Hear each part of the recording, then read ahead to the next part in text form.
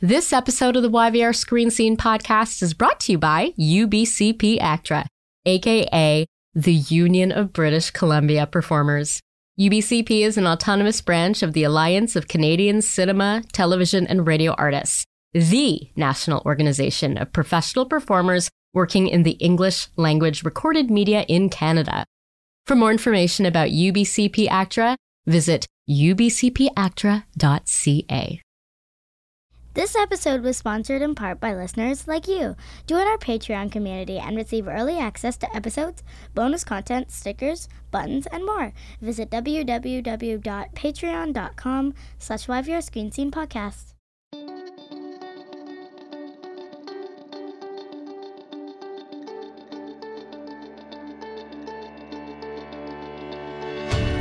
Welcome to the YVR Screen Scene podcast, where we pull back the curtain and expose the beating heart of the Vancouver film and television industry, namely the actors and filmmakers and other talented artists who do the work. Capital T, capital W. I'm Sabrina Ronnie Furminger. Bill Newton, or Nil Butin, as he is known on Twitter, is one of the most exciting voice actors in our local industry. Yeah, I said exciting.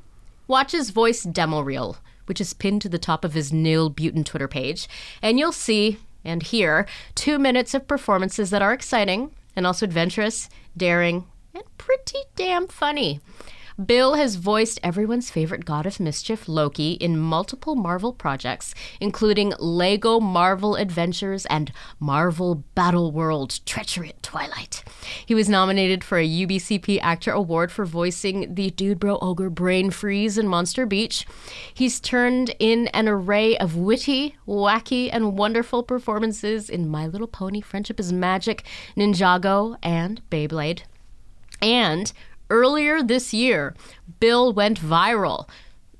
On social media, not like with any kind of virus. I don't know, I feel like that's important to point out. But yes, Bill went viral with his dramatic readings of Peggy Blair's Dear Martha tweets, which captured the absurdity of the occupation of Ottawa. So today, let's get into the whys and hows of Nil Butin, or Bill Newton, and chart his journey from Australia to one of Vancouver's most exciting voice actors, Nil Butin. Bill Newton, welcome to the YVR Screen Scene podcast. Thank you, Sabrina. Wow, I'm going to slice up that audio and just I'm going to take the top and tail of that intro and I'm going to paste that on my website and just as lauded by Sabrina Furminger. Look, listen. Thank you for that. Got to keep incredible. The viral stuff in there as well. Listen, everyone knows. The good kind of viral, the good kind. Well, and I have, as listeners know who've been listening to episodes recently, I have had the COVID. I am fine now, but I still feel like it's kind of present with me. Sure. And I am definitely conducting these interviews through the kind of the fog of post-COVID brain. How are you? I'm good. Yeah? Yeah, you? I'm okay. Do you feel exciting? Sometimes. Yeah. Well, I watched your reel. I do now. That intro got me fired up. Yeah. Well, how do you describe yourself and the kind of work that you do? Let's get into it. Yeah. Probably versatile is what I try to.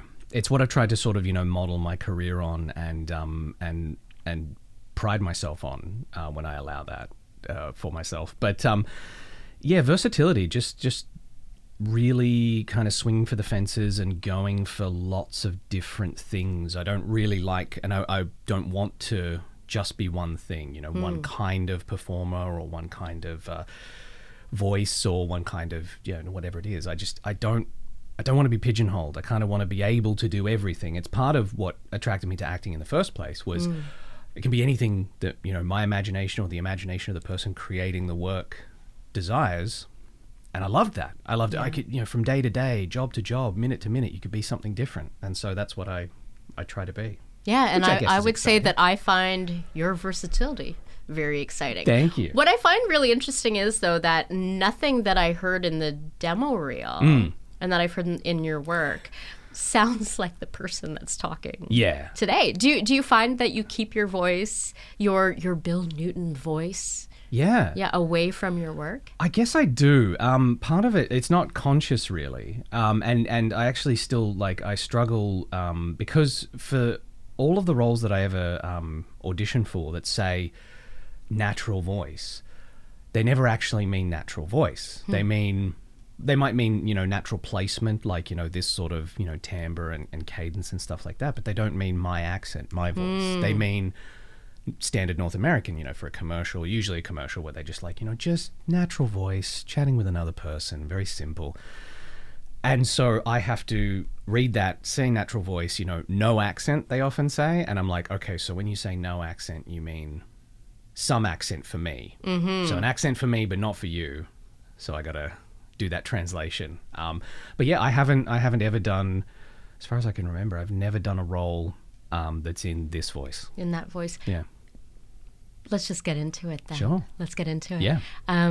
Let's talk about your accent. Yes. Is your accent for you in the work that you do, is it a blessing or is it a curse? Like, how has your accent impacted the opportunities that you've had in this industry at all? Like, let's talk about your journey with it. Sure. I would say that it still sits in the back of my mind a little bit, just because when I first came here and when I was talking to people about, moving into a North American market, there were people that sort of said, like, look, speaking in your natural voice will have some people, like if you use it to slate, at the beginning of an audition or when they talk to you, there will be people who will be confused or a little bit puzzled. They may kind of draw back. I remember one person in particular said, they'll always think of you as an interloper. And that was scary at first. Somebody said? Yeah, they said that. And did they say it in that voice that you did? It was so they will sinister. Always think of you as an interloper. I know, it was deep, sinister vibes. But no, they said it, and they're not wrong, which is that there will be a subconscious thing for some people where they'll sort of hear it and they'll go like,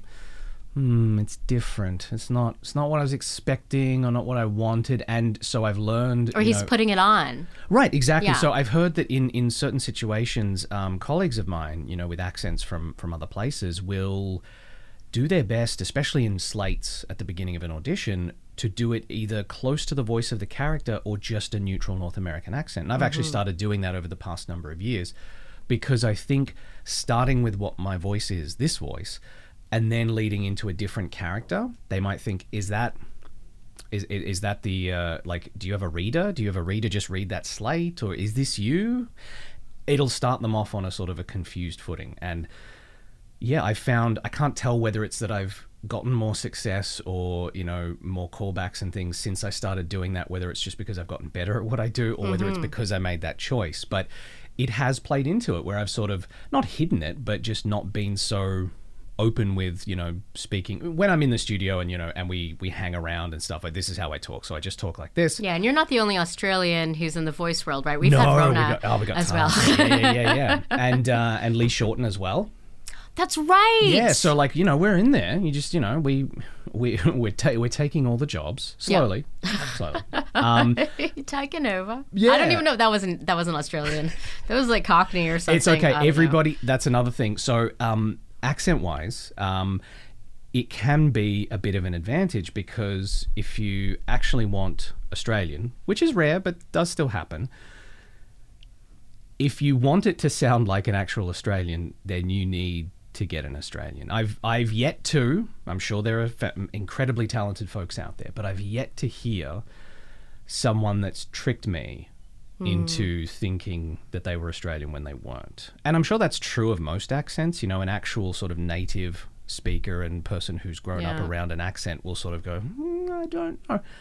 But Australian is very tricky. I've just noticed that it's... I love the smile on your face as you're saying that. Well, because Australian is very tricky. It's a little bit of a superpower. It's sort of just like, that's an interesting attempt. That was, you had a go. I just go like, what, you had a go and that was fun.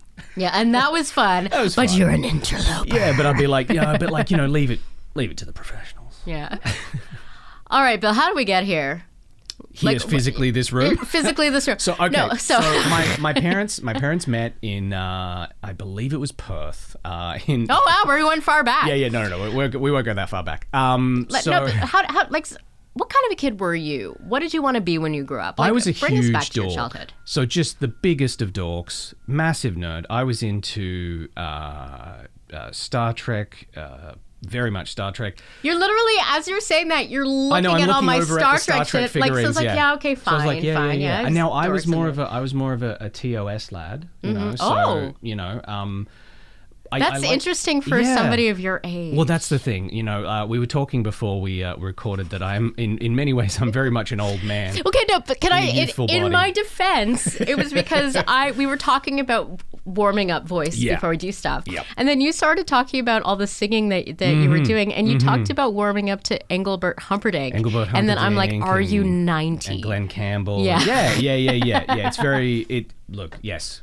I in some ways I am. Yeah. There's definitely elements. That is a nice, comfortable cardigan you are wearing. I am. I'm leaning just right into it. Can't wait to be old. It's the Andy Warhol technique, which is that if I sort of age myself early, you know, he wore wigs and makeup to kind of make himself look older. Right. Because then the transition to actual age will be seamless. I see. So if I act and dress and seem like an old, out of touch nerd, people won't bat an eye when I am that. Yeah, and you'll be at the Denny's for the 55. Exactly. I'll be plus like, meal. oh, joke's on everybody. I'm just here because it's great savings. Yeah. And then, you know, after many years, I realize, oh, I've become the irony. Yeah. Yeah. Okay, sorry. So you watch original series. Yeah. Star So Trek.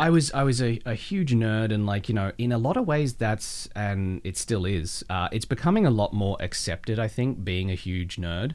But it was very isolating when I was a kid, and so there weren't a lot of nerds in. I mean, there were. Were you in Perth? Was No. right? So I grew up in Melbourne. Okay. And so Melbourne. yeah. So there were a Nice lot of. try, interloper. No, Bun. Just go Bun. Pretend there's like less letters. Melbourne. There you go. You got it. Oh. Nailed it. So I grew up with, you know, some friends, but not tons. I definitely wasn't like the least popular person in school, but I absolutely was. I'd say I was closer to that end of the spectrum of friends. And so a lot of that alone time, you read a lot of books, you get into a lot of like really nerdy stuff, and I started listening to radio, like comedy plays and skits and things. So there's this old British radio show called The Goon Show. I thought you were going to say Hancock's Half Hour. No. But So Spike Milligan, Yeah. Harry Seacombe, just incredible. old stuff. Really old stuff. And Like 50s and 60s, right? Like yeah, so I got the records, the vinyl records from my grandma. And my parents had some tapes and things because they were fans as well. And so just listening to a lot of that and just hearing all these voices and realizing that like these 4 people were doing everything. And I was like, wait, what? Like this magical, because, you know, I'd seen films and I'd seen TV and stuff like that. And it was rare that you would see characters. And I hadn't put it together that that's what cartoons were as well. So I was a big fan of cartoons too. okay, name drop some cartoons. I mean, that is relevant to what you do. Well, I was going to say, you know, the old, the Merry Melodies and, you know, Looney Tunes and pretty much anything with like done by Chuck Jones. You know, I just remember that name specifically classic, at the beginning of all those shorts. And that was fascinating, but I had never put it together in my head that was the same sort of thing. When I heard the radio plays, I was like, oh, that's the same people. Yeah. That was kind of more mind-blowing. I hadn't realized that the cartoons were doing the same thing. You know, I just had imagined like, okay, no, there's one person who's Bugs Bunny, and there's one person who's Daffy, and there's one person who's Sylvester, and there's one person who's Yosemite Sam. Come to find out, I was going like, oh, that's all the same guy. Yeah. All the same guy. Or like And I was- Frank Oz. Yes. And so exactly, I was actually having a conversation this morning where I was talking about Frank Oz and how I love the Muppets. And I was talking to the person, they had no idea. Well, it's not that they had no idea, but they put it together on the spot. I was like, you know, Miss Piggy and Yoda are the same person. And they were like, what? I guess that makes sense. And I was like, yeah, like the Muppets, all the Muppets are like 5 people. Yeah, You know, yeah. So it's that wonderful world of like limitless, whatever your imagination can conjure and create. That's where that lives. When you were a kid, though, did your imagination conjure a career as a voice performer? I guess it sowed the seeds. Yeah. Yeah, it didn't like, I didn't think about it as a career until much later. Yeah. So like into my sort of mid-20s. Okay, so when you were then in your teens, Yeah. you know, I mean, that's really, it's so funny when I think about how we ask teenagers to decide what Yes. they're going to be when they grow up. Yeah, like what because are you they're going not to, ready. What are you going to do from now until, you know, you leave this earth? And it's Yeah. like, I don't know. I think that it's too much to ask It is. teenagers. It is. It really should be phrased and sort of, you know, positioned more like, what do you like to do? What do you like to do? Yeah, or what do you want to do? It doesn't have to be like, it's the, what do you want to do when you grow up? Yeah. What do you want to do until you die? Don't ask that of a teenager. No. It's ridiculous. Like, they're barely, like, able to take care of their basic needs. Yeah. But anyway, when you were a teenager, barely able to take care of your basic needs, what had you set your sights on? I actually sort of had set my sights on performing. I didn't know how and like in what way that would, you know, materialize. I find that Yeah. interesting considering the fact that, I mean, you basically described yourself as, you know, a socially isolated dork. Did you have a lot of opportunities to perform? Were you comfortable in front of people? Like, where did that come from? So the first memory I have of getting that rush that everyone I know in performing has talked about, which is where you sort of, you get that absolute rush of endorphins and sparklies in the brain where you just go, oh yeah, I want more of that, please. Yeah. Was doing little skits for my grandmother and her friends at their quilting meet at the church. So every 6 to 12 months when I was a kid, we would go to Perth, where my mum's family is from, and we would stay with my grandma. And my grandma and her friends would meet up once a week in the local church, and they would quilt. And it was more of like, it took me years to realize that it wasn't that they were just super into quilting. That was their social time. Yeah, they were into each other Exactly. and hanging out. That was their social time. They all just happened to quilt, and like they wouldn't get that much done because they'd be talking and a little bit of gossip. Yeah, that's and why stuff quilts like that. take forever Yes. to make. Yes, you think like, wow, quilts are just this incredibly intensive, and some of them can be, but it's really because like a lot of the time you've like your nana has made a quilt or whatever, Yeah. and you'd be like, wow, that took 6 months, and it was like, well, yeah, because not a lot of quilting got done. There's a lot of chit chat. So at those meets, myself and some of the other grandchildren, because it was in an old church, so it had like a sort of a raised stage platform. We were like, let's do like little skits, and I don't remember any of them, but it was like, you know, we'll just do like a little joke, and here's the story. It'll be like, you know, you play the dog or whatever, and you know, we'll be going on a picnic or something. Yeah. And I remember, and you know, all the nanas would, you know, politely, you know, a little round of applause at the end, and it was just sort of that like, yeah, this is fun. I really like this. Yeah. I want more of that. I want more of this, please. And then there was the sort of the kind of I guess coming up against reality, which is that I was very shy and, you know, not super social and gregarious, and so it was like, oh, okay, but then like outside of the safe nana performing space, I might have to do that in front of either people who have been actively teasing me at school or strangers who might then tease me. So it was like, I don't know about this. So front-facing performing got put on the back burner because I didn't think that I would be able to handle it or could do it. And then I remembered like listening to more of the sort of the radio plays and the audio space of things and making little tapes. So we had a big chunky, I think it was a TDK, I know like what you're size of a talking loaf about. of bread, and size of a loaf of bread cassette recorder. Yeah. And I remember like mimicking voices that I had heard on TV. So there was, you know, on the ABC, which is sort of Australia's version of the CBC. So it's the sort of the state-owned television broadcasting service. So it had a lot of stuff, educational as well as, you know, informative and entertainment as well. But it had a lot of stuff bought from the BBC because they still had those cultural ties. Right. And so there was lots and lots of shows that would be bought just directly from the BBC and put on the ABC. And all the accents, all these British accents, all these, you know, like some Scottish accents as well, and Irish, and just like tons of accents from that part of the world.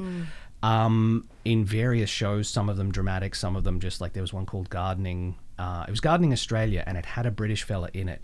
And he had this incredible don't even know where the accent's from, but he would talk about the soil and the richness of it, and he'd talk about that, and just the way he talked was so almost intoxicating. And I remember making little tapes pretending to be him working in the garden. And it was just that sort of thing of like hearing these voices and going like, I think I could do that. And it's really fun to do that. So I would just do that. You're ahead of your time in some ways too, Yeah. because now like audio dramas, they are so hot right now. Right, You know, yeah. especially in the podcasting Absolutely. sphere, right? Like Yeah. I host a podcast with Christian Sloan.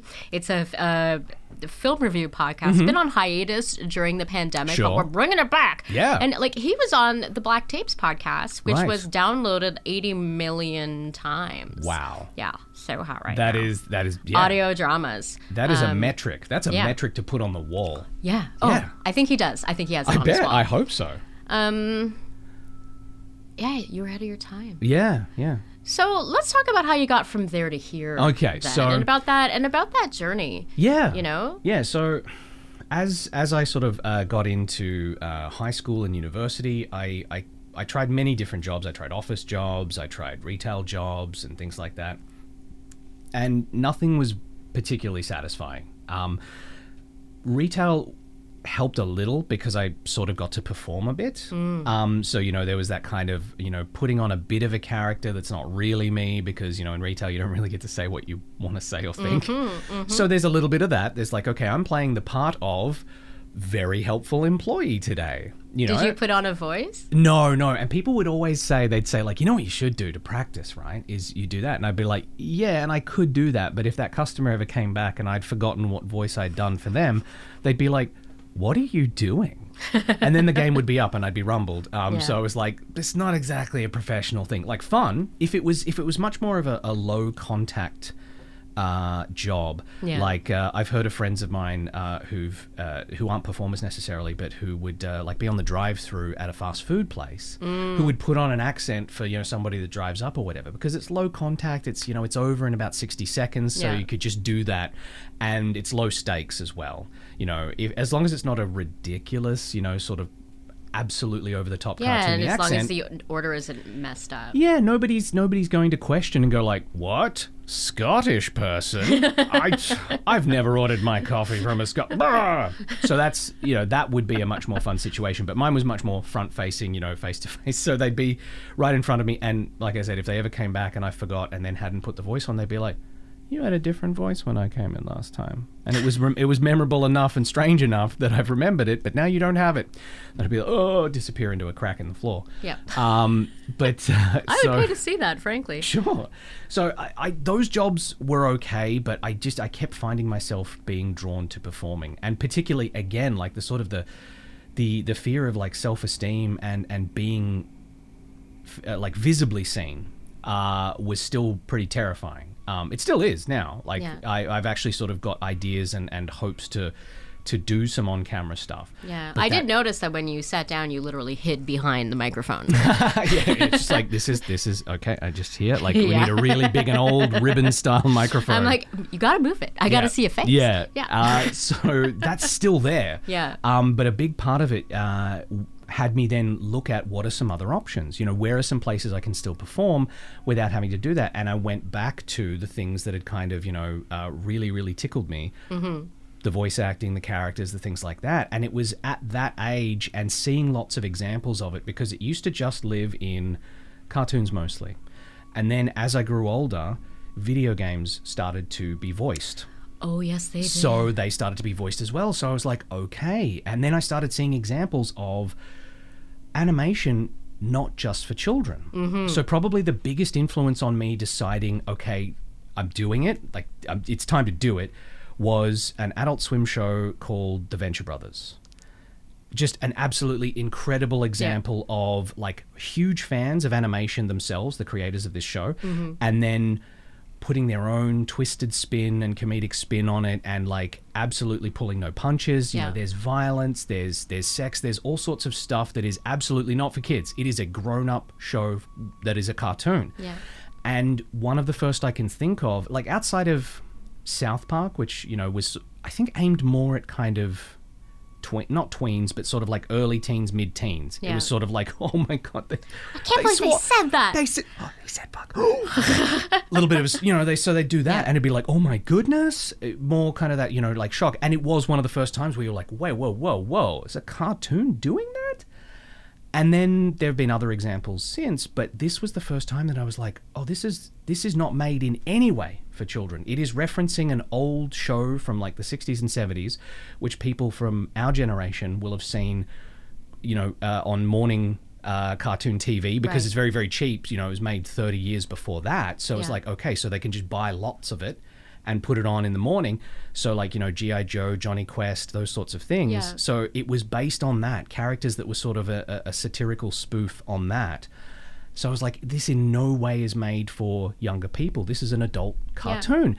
And I was fascinated by that. And I was like, I want to do that. I want to do that. In fact, I had a sort of a goal to one day be on that show. Unfortunately, it was cancelled last year. No. Yeah, and look, it might live on. They've talked about wanting to make it live on in some way, and that would be amazing. But yeah, it was. You're so close. I know, and it was so inspiring, like Yeah. really, really inspiring, that show. And so I was just like, okay, I can. So it lives on in you. Absolutely. I think about it all the time. Yeah. Like it really does. Like I think Thinking about it right now. I there's not a couple of weeks that go by without me thinking about the Venture Brothers. Yeah. It's so good, and that made me go, oh, I can do this, and I can do it in the way that I want to do it. So that was the other thing, was that I had seen animation and the bulk of it, and I was like, okay, but there's like very particular kinds that I want to do. Mm-hmm. And so the first thing I had to do was I had to look at the place that I was, which was Melbourne, Australia, and Melbourne, and there's nothing. Just there is no animation being done there. There was some done out of Sydney, but even still, almost nothing. It is very much a place that, like the film industry, there's not even an analog here, really. It's just, so there's a lot of post-production done in Melbourne and Sydney. Tons. They now have like huge post-production studios and industries there. Yeah. But the actual, like the casting especially, is not done there. There have been, I think, 2 major cartoons made that have like made even remotely international audiences in 15, 20 years. One of them is Bluey, which is on like Netflix Kids or something like that. So that is now quite well known. Australian cast, it's Australian produced, and so that's Australian. And the other one was one called Dogstar, which a friend of mine, an actor friend of mine, back in Melbourne before I ever moved here, so we're going back more than 10 years, he auditioned for, and he got very positive feedback, and it seemed good and it seemed great. And then they didn't go with him. And then when we saw the show, it was completely cast with radio personalities. So like Drive Time crew, who were very well known because they were the Drive Time crew on the big radio station in town, but not necessarily voice actors. I'm trying to think of the shows that are made here, like that are voiced here, of being voiced by like Drex from Jack FM. Right. It would, also Australian, I believe. Right. But like it just would be like bizarre. It would. And the show, I think it maybe did a season. But I didn't watch much of it. I wasn't that interested because it was very disheartening to sort of find out that it had been entirely kind of stunt cast. They were like, well, we won't bother going with performers. Radio DJ personality is still a performance art, but it's very different. It's completely different. It's different. It's kind of like what I do, which is a podcast art, right? It's not the same. I'm there in a microphone, but it's different. But even still, and that's the thing, is that like, a lot of the time for the radio personality, outside of like the prank calls, which was a big thing. I don't know if that's still a big thing on radio. Thankfully, it is not. Okay, good, because I would always turn straight off. They were terrible. They were terrible. But one of the guys who got the main lead in the Dogstar project, that's what he did. I feel like I'm just like ragging on him now, just bagging on the guy. It's fine. I won't tag him when I... Yeah, please don't. Nobody tell, it's Matt something. It doesn't matter. I'm not gonna, don't go find him. Don't go find him! But, and like I said, find him. His name is Matt. He's from Dogstar, and he's a radio guy. I never listened to it, so he may have done a fantastic job, but it's sort of that thing of just like, and it's sort of happening now as well, which is where you go, okay, we're casting a thing for an animated show. Should we just load it with on-camera celebrities? I hate it's that. very frustrating because it's very cynical. It doesn't seem to come from any sort of place of this is creatively exactly who we want. You know, they have a unique voice. Or Wait, you're saying you don't want Chris Pratt for every single big name no, it turns out animation I don't, especially Mario. But but it's exactly that. It's so that thing, that's been a But that's very not the only one. No, I took my kid to see, what was it? I think it was like the Addams Family animated movie. And was it Hotel Transylvania? no, it was Addams Family? It was the Addams Family. Or was it? No, I don't know. But it was one of these things where it was pop, like the cast, it was loaded up with all of these really famous people who I love to watch in other things. Sure. But they don't know how to do this thing with the mic and how to act. It's a different skill set. Exactly. Absolutely. And I think, and the reason I say it's so cynical is because essentially somebody has sat down and they've tabulated. They've played Moneyball. I've chatted about this with my colleagues at length. In fact, I'm sure plenty of them are just like, oh my God, he's going to talk about voiceover Moneyball again. Yeah. So it's the idea of, rather than putting together what is sort of like inherently like a champion team, you're just kind of looking at stats. So they just go, okay, so this person, their box office is this, and this person's box office is this, and and you just go like, okay, that's how that will work. And you go, all right, then we would just put them all in the same project, and it should just equal what this is, right? Over on the right-hand column. So, whatever all their added up, box office averages are, we add that together, we're going to make $1 billion. Yeah. And they never do. And it's because, well, in some senses, baseball is a sort of, it's got some artistry to it, but it's mechanical. And that's sort of the idea behind that Moneyball idea. Whereas performance is not mechanical in any sense. It's entirely creative. So it becomes this, that's not necessarily going to work. And we've seen it on screen too, where you absolutely load the cast. Sometimes it works, sometimes it doesn't. But then in voiceover, it's like, okay, but you've also not loaded any people in there who are really good at that. So it becomes frustrating. And that's sort of the feeling that I got with the Dogstar project. I didn't audition for it, but my friend did. He'd already had some experience performing. He was an improv theater guy. He's really good. And he didn't really get a look in because they were like, well, we've already got like all these people in mind. And like, hey, they'll go like, oh, I know that guy. It's Matt. It's Matt from the radio. Yeah, he does the prank calls. Yeah, I'll definitely watch because he's so good at the prank calls. It will definitely translate into this project, of course. Of course. And I don't think it did. Like I said, I didn't listen to it. So I'm not saying it was bad. I'm just saying it was very disappointing. I think that you have given enough disclaimers to say that you don't have anything. Please don't come for me, Matt. And so that then... No prank calls, Matt. so that then precipitated my thoughts on, okay, well, I'm pretty sure I can't do what I want to do here in Australia. So where can I go? The first thought that everybody would have would be like, okay, Hollywood, right? Hollywood. It's extremely difficult to just go to Hollywood. You can't just rock up with your bags packed and go like, I'm here, Tinseltown. Like, are you ready for me? First of all, they won't even let you in the country. They'll be like, and what visa do you have? And I'll be like, oh, I've got the, I'm very hopeful visa. They'll be like, okay, that's not a real thing. Go home. Bye. Yeah. And now Canada, being a very friendly Commonwealth country, had the option, because I was under 30 at the time, they had the option of just like, hey, are you under 30? Do you want to just come over here and work? And I was like, I do. And they were like, okay, well... the application talks to you like that, right? Pretty much. It really laid it out very simply. It was just like, okay, are you under 30? Yes. Do you want to work? Yes. You're in. Yeah. And so... Wait, but isn't there a question about, like, do you like skiing? Do you want to be a Whistler? No, luckily they didn't ask that, because it becomes this, like, open, you can work wherever you want outside of, like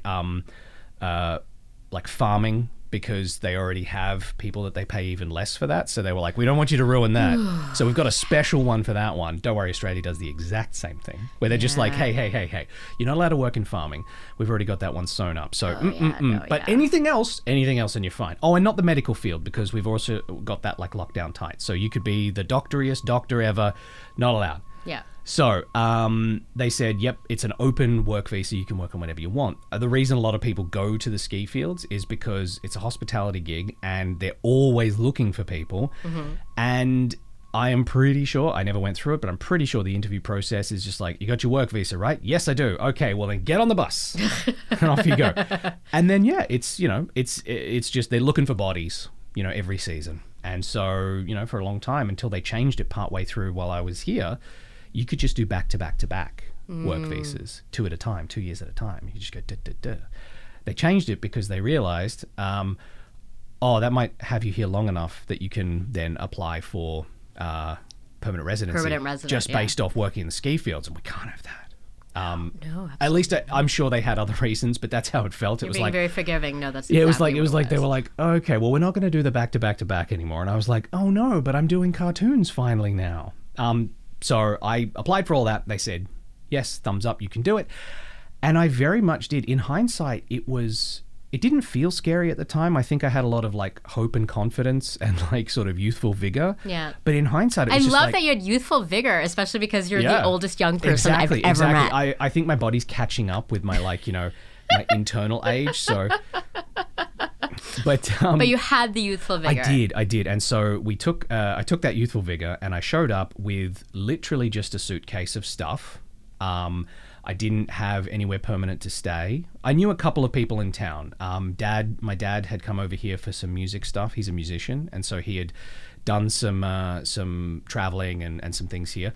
And so he knew someone who was a point of contact, and I knew a couple of other people just from, I'd done a semester of exchange in Ontario, and Vancouver was the point in and point out, so I'd met some people.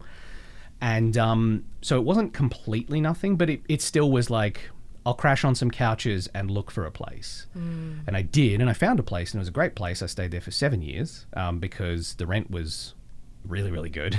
And then it wasn't. But the rent was really, really good. But yeah, I just sort of showed up, like not quite the step off the bus with the, you know, the suitcase in hand and going like, you know, okay, world, what have you got for me? But it was a little bit that way. There were a few years of working retail here, you know, while trying to audition and do things, and then getting a couple of gigs here and there, starting out, getting a bigger gig, and then going to some conventions. And I think it was really just wearing all the casting people in town down. I think they eventually started to remember me and go, oh, this guy again. Okay, all right. Well, all right, go and show us what you got. And then I got better at what I did, and they started to go, okay, we'll put you in the thing. And then they put me in the thing, and then they put me in some more things, and that was great. What would you say though of all the things that you've been put in? Was there one where you were like, this isn't just me being cast and I'm excited about working. It's where it was just like, this is it. This is where I feel fully engaged as an artist. Honestly, it sounds a bit Pollyanna-ish, but almost all of them.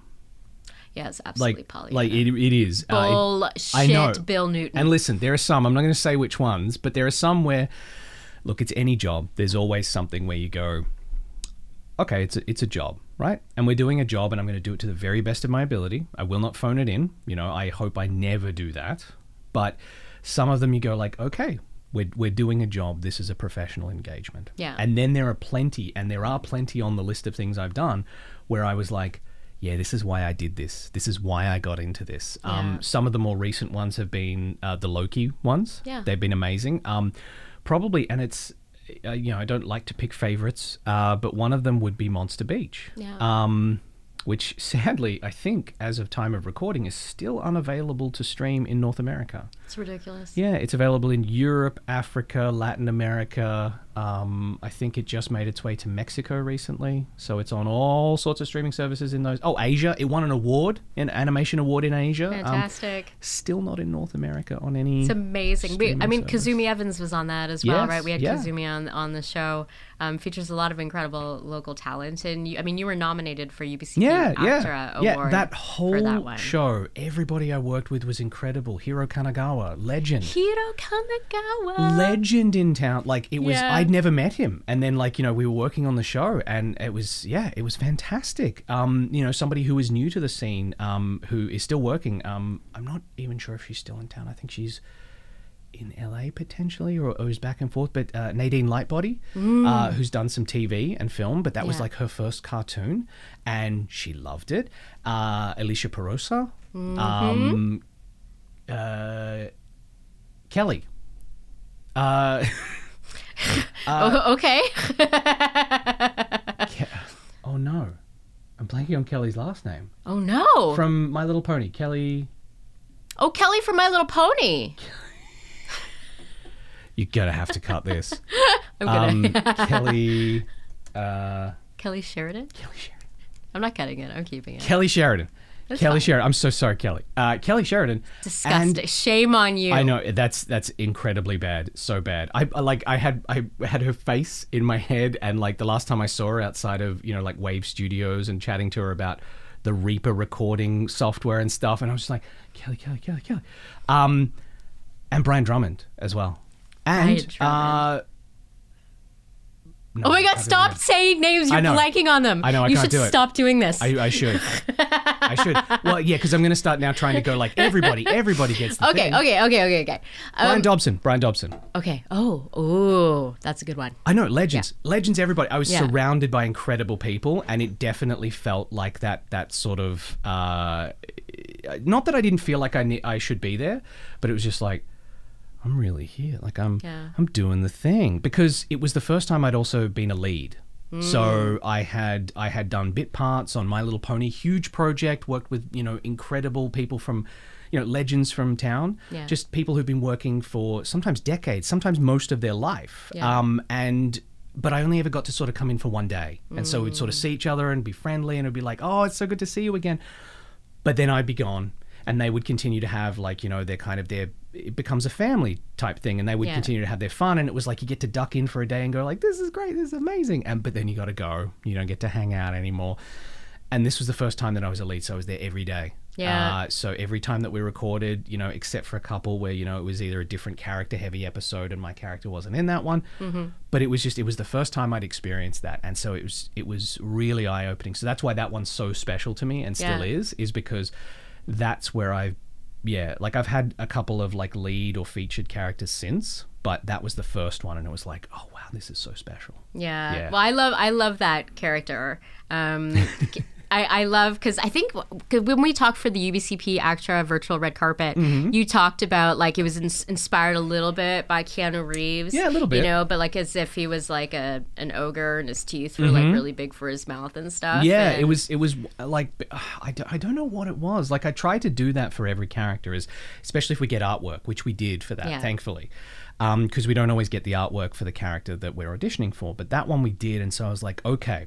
So I'm looking at this character, and yeah, he's got these big underbite. The teeth are coming through, so that's going to affect how he talks. He's in the brief, he's written as like, he's kind of stupid. He's a little bit thick, but he's very enthusiastic, and like everything's positive. He's having a great time. Everything's great. And so it just became this sort of like, oh my God, that's so awesome, dude. Like everything's great. And I remember that they did get me to do an Australian version, because the creator of the show is an Australian. In fact, and this was sort of like almost kismet and ironic in the extreme, he is from Melbourne. He's about my age, and he lived about 10 minutes from where I lived in Melbourne. Whoa. And- or as Keanu would say, whoa. And so he was so close. In fact, I used to work in a video store not far from where he lived. You worked in a video store? I did, yeah. That's so formative. Yeah, absolutely. Yeah, incredibly so. My husband worked in a video store as well, and he directed Invincible. I was going to say, people who work in video stores, I would love to know the ratio of people who worked in video stores who then go on to like be in that industry. Yeah. Ian Hanlon, another fantastic performer in town, he worked in a video store too. We bond over that a lot. We just talk about, like like the different kinds of VHS cassette case. So you had like the puffy ones, which we all hated because they didn't fit on the shelf properly. They were too big. So we just talk about and just nerd out that. That's great. What were some of, when you worked in the video store, what were some of your favorite films to recommend to people? So we had a section of the store that was split into directors. So so like we had all the films. So we had genre sections, but we also had like, here are all the films that we currently have by this director, and so that's very like auteur friendly. Absolutely, yeah. It was that kind of store. Was this a chain store? Or? No, it was an independent store. Yeah. And so I liked recommending people certain directors. So like Kurosawa was one that I really, really loved to suggest, especially because I'd say like, hey, have you seen like this film or that film? Well, this is like directly inspired by so. People would talk about spaghetti westerns, which I also love. So Sergio Leone films, incredible, still to this day, some of my favorite films. But like directly, literally inspired by Yojimbo, by Kurosawa. And so like if you watch Yojimbo and then you watch Fistful of Dollars, it's not even that much of a leap because Yojimbo is westerny. Yeah. There's even a fella in it with like a 6-shooter pistol, which seems, it's sort of anachronistic. But Isn't that kind of crazy and almost a little offensive when you think about, how many white very much filmmakers ripped off in some way, the work of Kurosawa. Absolutely. And I mean, I guess there is a way that it has benefited, like Kurosawa's films, because people be like, oh, I love Star Wars and Hidden Fortress, right? Yes. I mean, George Lucas has been pretty explicit, That's true. That he even wanted Toshiro Mifune to be Obi-Wan Kenobi exactly. at some point. That's exactly, you bring up a really fantastic point. And also a nerdy point at that. Both. Fantastically nerdy, which is, it is one thing to be inspired by and borrow from other artists, because that's art. That's all art. All art is stolen art. But you need to go to great lengths to make sure that it is known that you were inspired by, or this is an homage to, because otherwise then it's just wholesale kind of theft. It's really just going theft. Yeah, theft. It's exactly. So it's like you can't just go like, oh, I'm sampling the film. Like, I'm pretty much taking the script, but then I used different film stocks. So but did what Tarantino used to do was he would actually like release films as well that inspired him.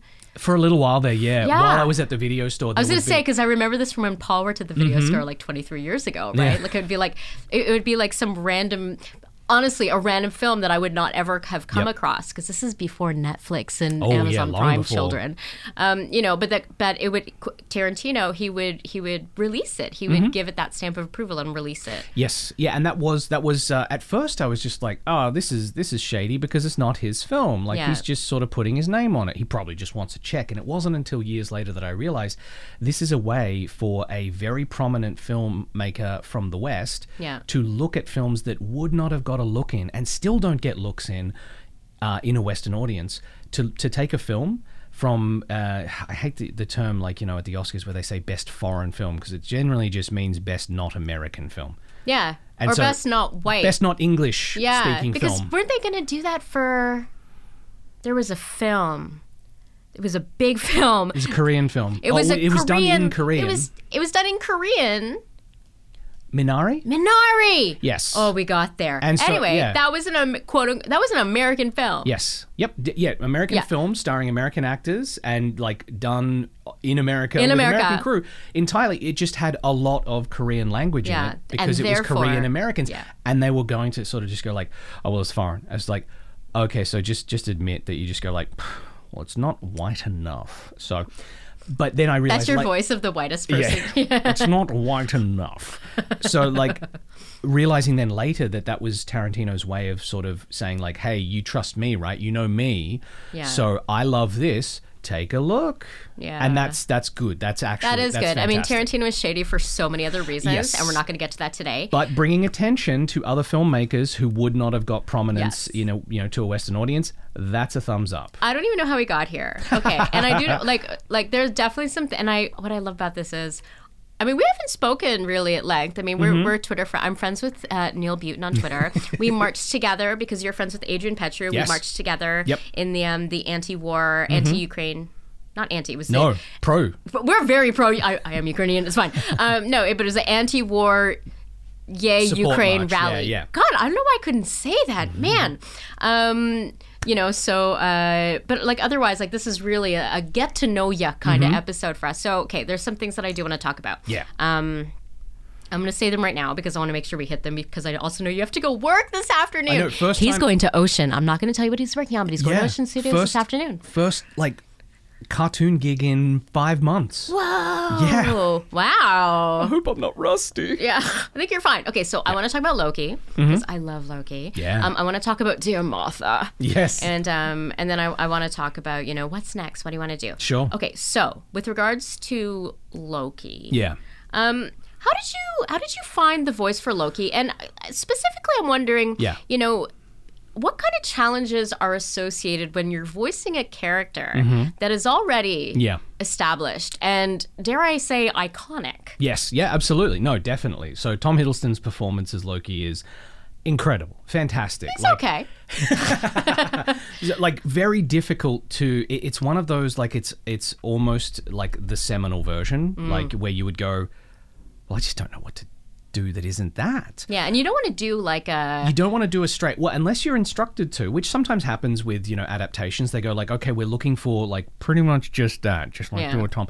They didn't want that for this version of Loki. Yeah. So they were like, we want more of probably the first couple of films that Tom Hiddleston did Loki in, which is a little more conniving, a little more, yes, brother, absolutely, Thor and Thor Dark World. Yes, Yeah. slimy, that sort of thing, as opposed to Oh, I got chills. That was so a good. little bit more clipped and funny and off the cuff and irreverent that he became in later films, especially Thor Ragnarok and then the TV series. Oh my God, the TV series. He was all of that. Yeah, and so it was a lot looser as a character, and they didn't really want that sort of. Sorry, my phone buzzed because we said series, and my phone thought we that were I talking said about Siri. Siri. Right. Of course, when I say the word Siri, the phone doesn't respond. No, it's Oh my like you God. had your chance. You had your chance to look something up, and it's passed. We're done now.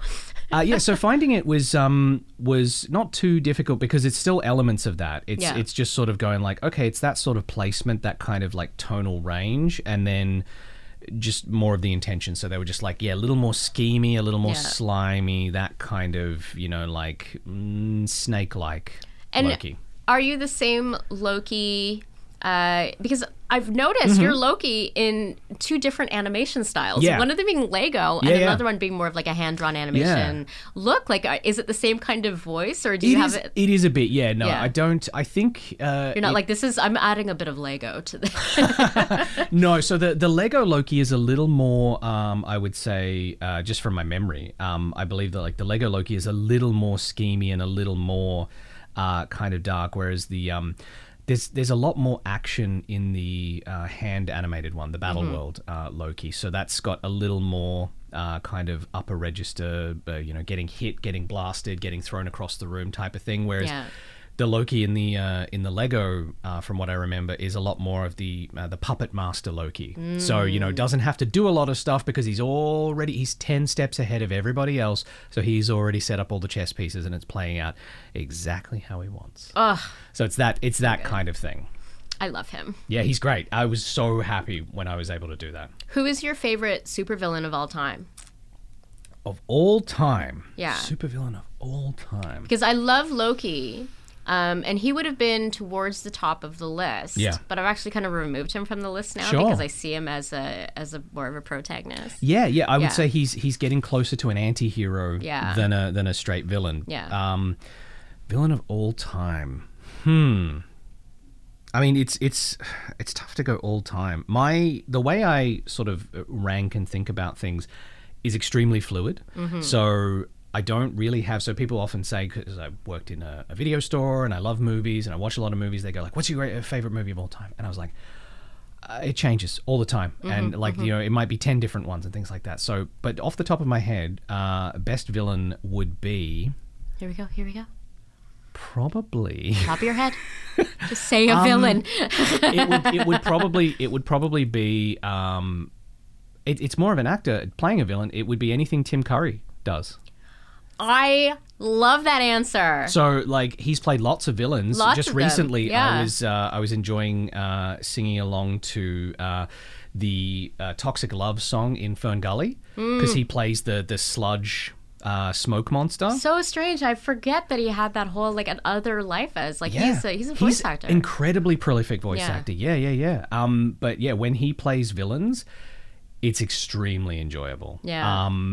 So him playing Long John Silver in the Muppet Treasure Island movie. So, you know, tying back my love of Muppets to you know, villains and Tim Curry. I love Muppets. All worlds coming together. But yeah, he's an incredible one because there's just the thing about villains, which is, you know, if you play them just purely mustache twirling, like everything is evil and I'm going to be the most evil, it can get a little stale and kind of one note. But he plays them as you should play any role, really, with like this sort of, you know, intention and desire, and like, you know, they feel fleshed out and real. Yeah. Even if they are kind of slimy or going after things, you know, against the protagonist. The concierge in Home Alone 2. Oh my gosh. So good. That's actually what I picture when I think about him at first. That's like the first thing that comes to mind. You know, I'm going to tie this to another episode of the podcast that I did yesterday with William B. Davis, who famously was the cigarette smoking man on The X-Files. And he was talking about the thing about playing villains. Yeah. Is that no villain thinks that they're the villain. Yeah, and, you know? and like good, well-performed villains do not think of themselves as like, I'm the bad guy. It's you want something, and it may be at odds with, you know, the protagonists of the story as it is. But yeah, if you don't think of yourself that way, you think of yourself as just like, well, I want this, and you want to stop me, and I can't have that. Yes. You know? I can't have that. Yeah, so it's exactly. Like, they have to be real. They have to come from a place of, you know, every villain, like, you know, that you would consider in life now, in reality, they definitely don't think of themselves as villains. Oh my God, you're giving me the perfect segue into talking about Dear Martha. Right. Because... that was so much fun. Can we just talk, because I got to explain to our international listeners, although you probably heard about the Freedom Convoy, the truckers, because they weren't all truckers. And it's inspired similar convoys in many other countries. In Europe and also in America. You're welcome. Yeah, thanks so much. But basically, you know, the where it all started was in Ottawa in what was it, like, I guess February really was when things started. And basically, you know, these truckers, they took over the city of Ottawa and disrupted life for the people who live there. They were defecating everywhere. They were honking their horns all throughout the day. There was some possible attempted murder. They smashed windows. They smashed windows. Yeah, there was like that one guy, though, who had actually chained the front door of a building. Yeah, tried to burn it down. And tried to burn it down, you know, which I would call an attempted murder. I think you'd be safe in that. I think that I could if I did that, that would be, you know, I would that if I did that, I would not be surprised if that was a charge that I faced. Yeah, I agree. But I wouldn't do that. You know, these people though, they believe that they are the heroes in their story, right? Definitely. So basically, there was a lawyer, I believe that she's from Ottawa, who her name's Peggy Blair. Peggy Blair. And she was writing these tweets that were written as if like they were letters written during the Civil War or something, you know. Missives from the front. To a sweetheart. And they were hilarious. Maybe I'm going to drop one right now. Dearest Martha, morale continues to plunge. The enemy forces have assembled their horses, and the huge steeds seem highly agitated.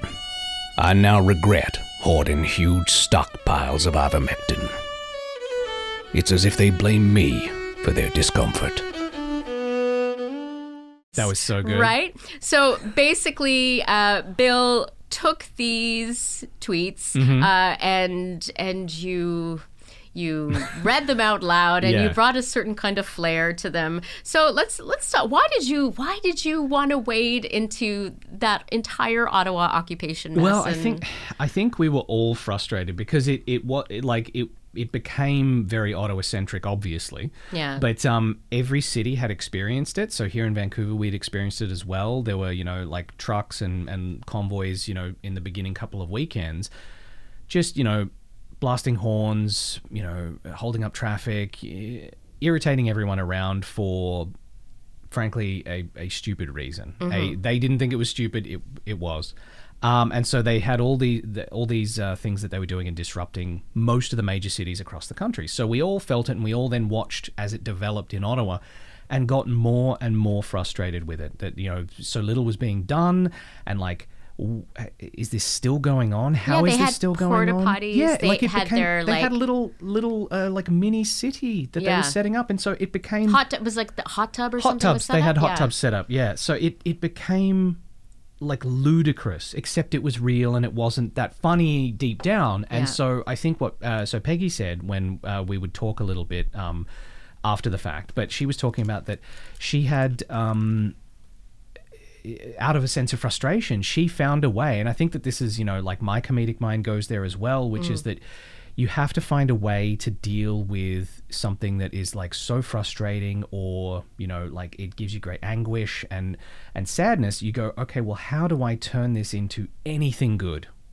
And so she was inspired by, there was one where she had seen that with shovels, they were making a little snow barricade, and she just saw the lunacy of that, of just like, do you not think that the police might also have shovels? Like, a shovel is not a protected item. You can get Yeah. a shovel, not to mention snow plows and things like that. And so she just started to write these tweets, and I saw them, and I immediately saw them for what they were, which was this funny, very funny satirical take on what was going on. And I also recognized that they were very much like the Ken Burns Civil War documentaries. So there were a series of famous letters that were recovered of like Confederate soldiers writing, and Union soldiers, but the Confederate soldiers writing to their wives and sweethearts, telling them about like the misery that they were facing on the front lines. And just it's one of the few primary document examples of the descriptions of what it was like. And they had the Ashokan farewell music that was written by Jay Unger in the documentary, and they just gave it this sort of, this kind of folk feel to it. And I heard it in my head. I heard the narration, I heard the music swelling up over it, and just taking it, like reading it very seriously, which then made it very funny. Yeah. And so I just, on a whim, did one, and then posted it as a reply to Peggy's tweet, and she liked it, and then like thousands of people liked it. You went viral. Yeah, and so, and then I just did more because people were like, do the rest. And so You're like, I did. okay. Yeah, so I did the rest, but it was just, it was very much something that came out of a sort of a collective frustration. People said as much, in a lot of the replies. They were just like, thank you, we all needed a laugh. We needed to chuckle at something because this sucks. Yeah. So thank you for that. And yeah, like somebody reached out and they said that their father, I think, was a healthcare worker working at the hospitals. And so doubly frustrating watching people try to minimize or pretend that it didn't exist, and they directly had somebody who is dealing with it every single day. And so it was just this thing, and I didn't realize, like, I had just kind of thought, yes, I think this will be funny, and I think that this will be a way to kind of take some of the wind out of the sails of these blowhards, and didn't realize that it would be so popular. Did you hear from any of the blowhards? No, I don't think so. But I have my my social media settings mostly set to not show me most things. Yeah. Because it's one of those things where, like, Self-care online is important, man, and that's a way to do it. And I'm so glad that those tools are there, because initially when I would dip my toes into social media, it would be just, full bore, like, give me everything. And that gets so overwhelming. And I can't handle it. Like, my mental health and fragility and sort of sense of myself online, like, I can't take a wave of, like, potential negativity or sometimes even positivity too. Like, I had to turn any kind of push notifications, so I couldn't have my phone buzzing and telling me, oh, new like, retweet, new like. So I would check once a day, each day, and I made myself do that because I'd never gone viral before. I'd never had any of that kind of massive interaction, retweets and likes. So I was like, I can't be sitting here and checking because it's too much at once. So I'll go back later and I'll scroll through and see some stuff. And see the good stuff. Yeah. Well, that's good that you had that set up because I learned the hard way. I went viral in a really bad way. And I had the fans of PewDiePie coming after me. He had sicked his fans on me. It was awful. And it was all because of an accident, a mistake, a typo basically in an article. And I was hearing from people who were telling me to kill myself. And I'm sure there's a Venn diagram between the Freedom Convoy people and the people the PewDiePie fans who were reaching out to me. There's a lot of folks who are ready to just think of the worst possible thing and then put it out there as if it's not going to someone else. Yeah. Just sort of go like, well, I'm really mad, so the anger and the rage and the horror that is going on inside my head, I'm just going to put that out there at someone, not realizing, hey, there is a person on the other end of that. There's a person on the other end of that. So yeah. Well, we are coming to the end of our time together today, Bill. So before I ask you the final, before we wrap up the conversation, I'm going to tell you, you have to come back. Happily. We have so much to talk about. Gladly, this has been thoroughly enjoyable. I'm amazed that we haven't spoken before. Maybe we'll do like a special show that's all about old stuff. Yeah, yes. You can come in and talk about all the old stuff that you like. Oh, I will. Yeah. You're like, you're so pumped. Oh, wow. Like the movies that we could talk about that don't even begin to touch even the 80s. Yeah. Like, wow. Yeah, I mean, I grew up watching Fred Astaire movies and Bugsby Berkeley movies. Yeah. And so when I met my husband, I'm like, I like movie musicals. He's like, oh, you mean like West Side Story? And I'm like, no, like stuff from like 25, 30 years before that. That's too new. I was going to say, just quickly, so I had something recently. Oh, it was for the UBCP Actor Award. There was going to be a little quote, and one of them was just like, oh, what was it? Oh, what do you do to like stay sane or keep motivated or something, and then also like what is a source of inspiration. And they used the what do you do to keep sane because I said and it's true, I connect with my my community, and we look after each other. You check in, you try to hang out, you chat, you sort of talk about what's got you frustrated about. I'm not working very much. Is it me? Am I still good? You have to kind of reassure each other because it can be very lonely. You sit by yourself and you worry. But the other quote was what is something that has directly inspired the way that you carry yourself through? And I said, Donald O'Connor from Singing in the Rain in the song and the sort of the thought of Make 'Em Laugh. So that song and that idea, and Singing in the Rain is one of my favorite movies. Yeah. And it's 70 years old. But it's one of those things where I go like, oh yeah, Donald O'Connor, Make 'Em Laugh. Like that's the character I would be in anything. Yeah, I would be that guy. Yeah. I wouldn't be the Gene Kelly character. Yeah. No way. I'd be Donald O'Connor, like slapstick, hitting people with like a board of wood and falling over and he was amazing. Exactly. And so that's sort of how I've always seen myself as like, okay, I want to be that. It's not that I would get pushed into. I'd be like, no. I'll be that guy. I don't want to be the lead. Yeah. Can I be the funny one? Can I be the funny one? Please let me be the funny one. You're the funny one. Yes. I'm not in a position to give you that role, but I will. I've done it. No, it's too late. Sabrina said it. I'm the funny one. Yeah, and I am a voice in this community, so people listen to me. All right, let's end with. Do you want to end with? Oh yeah, let's end with a swear word question. Okay. Yeah, you're like, yeah, I'm game. Yeah, do it. Let's do it. Okay. I'm excited to swear. It's been a while. Can you tell I haven't been here for a while? Everything is it's like new. It's tingly. Like my first time. You ready? You ready? All right, here we go. Yeah. Do you have in your career, what the fuck? This is actually my life moments. Not what the fuck? This is actually my life. No, there's plenty of those. Yeah. So when do those happen for you? In the booth, usually the first day on a new project. So for me, the most recent one was not the Loki Marvel Lego, but the one before that, the Climate Conundrum, where I played Justin Hammer. Hammer, yeah. So I was in the room with just a bunch of talent. So Adrian was in the room, Nicole was in the room. Adrian Petru, Nicole Oliver, Giles Panton was in the room. Giles Panton. They've all been on the podcast. Yeah. Fans of all of them. Michael Dangerfield. Fan of Michael's, but he has not been on the podcast.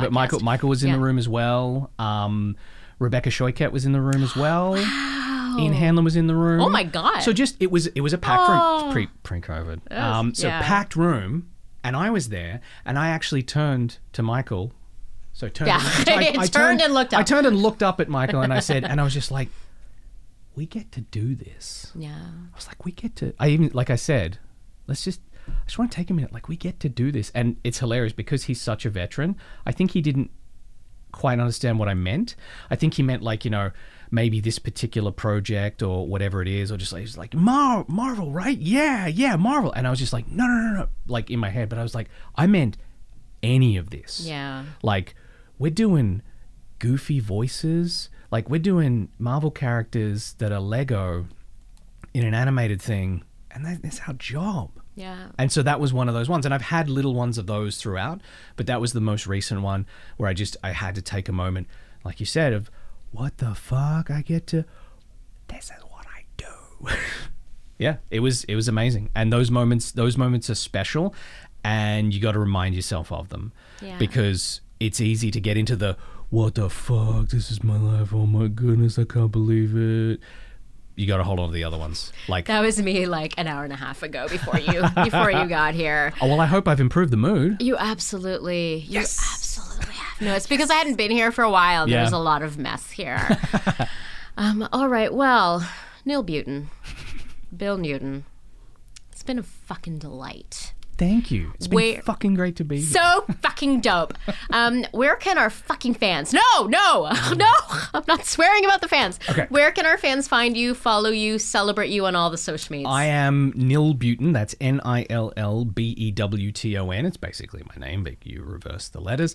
Thank you just for the the first. Yeah, exactly. You just reverse those first letters. On pretty much everything. So Instagram, TikTok... I have a website, bill-newton.com. Bill-Newton. Bill-Newton, yeah. Some bastard has billnewton.com. Motherfucker. Yeah, and they're sitting on it, and they want $20,000 for it. Go fuck yourself. I don't have $20,000. Yeah, you use that dash. Yeah, go to bill-newton.com. Yeah, that's the one. That's the ticket. Yeah. So Nil Butin on the socials and bill-newton.com. Fantastic. All right. Listeners, I love you. Thank you for joining us today. I love you too, Neil Butin. You're pretty great. Please like and subscribe and leave us a review if you are so inclined. They help us find even more listeners, and we can keep having conversations like the fucking rad one that we had today. It's pretty fucking rad. You can follow us on Twitter and Facebook and Instagram at YVR Screen Scene and at Sabrinarmf. That's Sabrinarmf. SABRINARMF. My daughter told me I have to say that more. So I did. And because she knows, she's 11. She knows what the kids want. Okay, YVR Screen Scene Podcast. It is hosted and executive produced by me, Sabrina Ronnie Mara Furminger. I'm the only one to blame.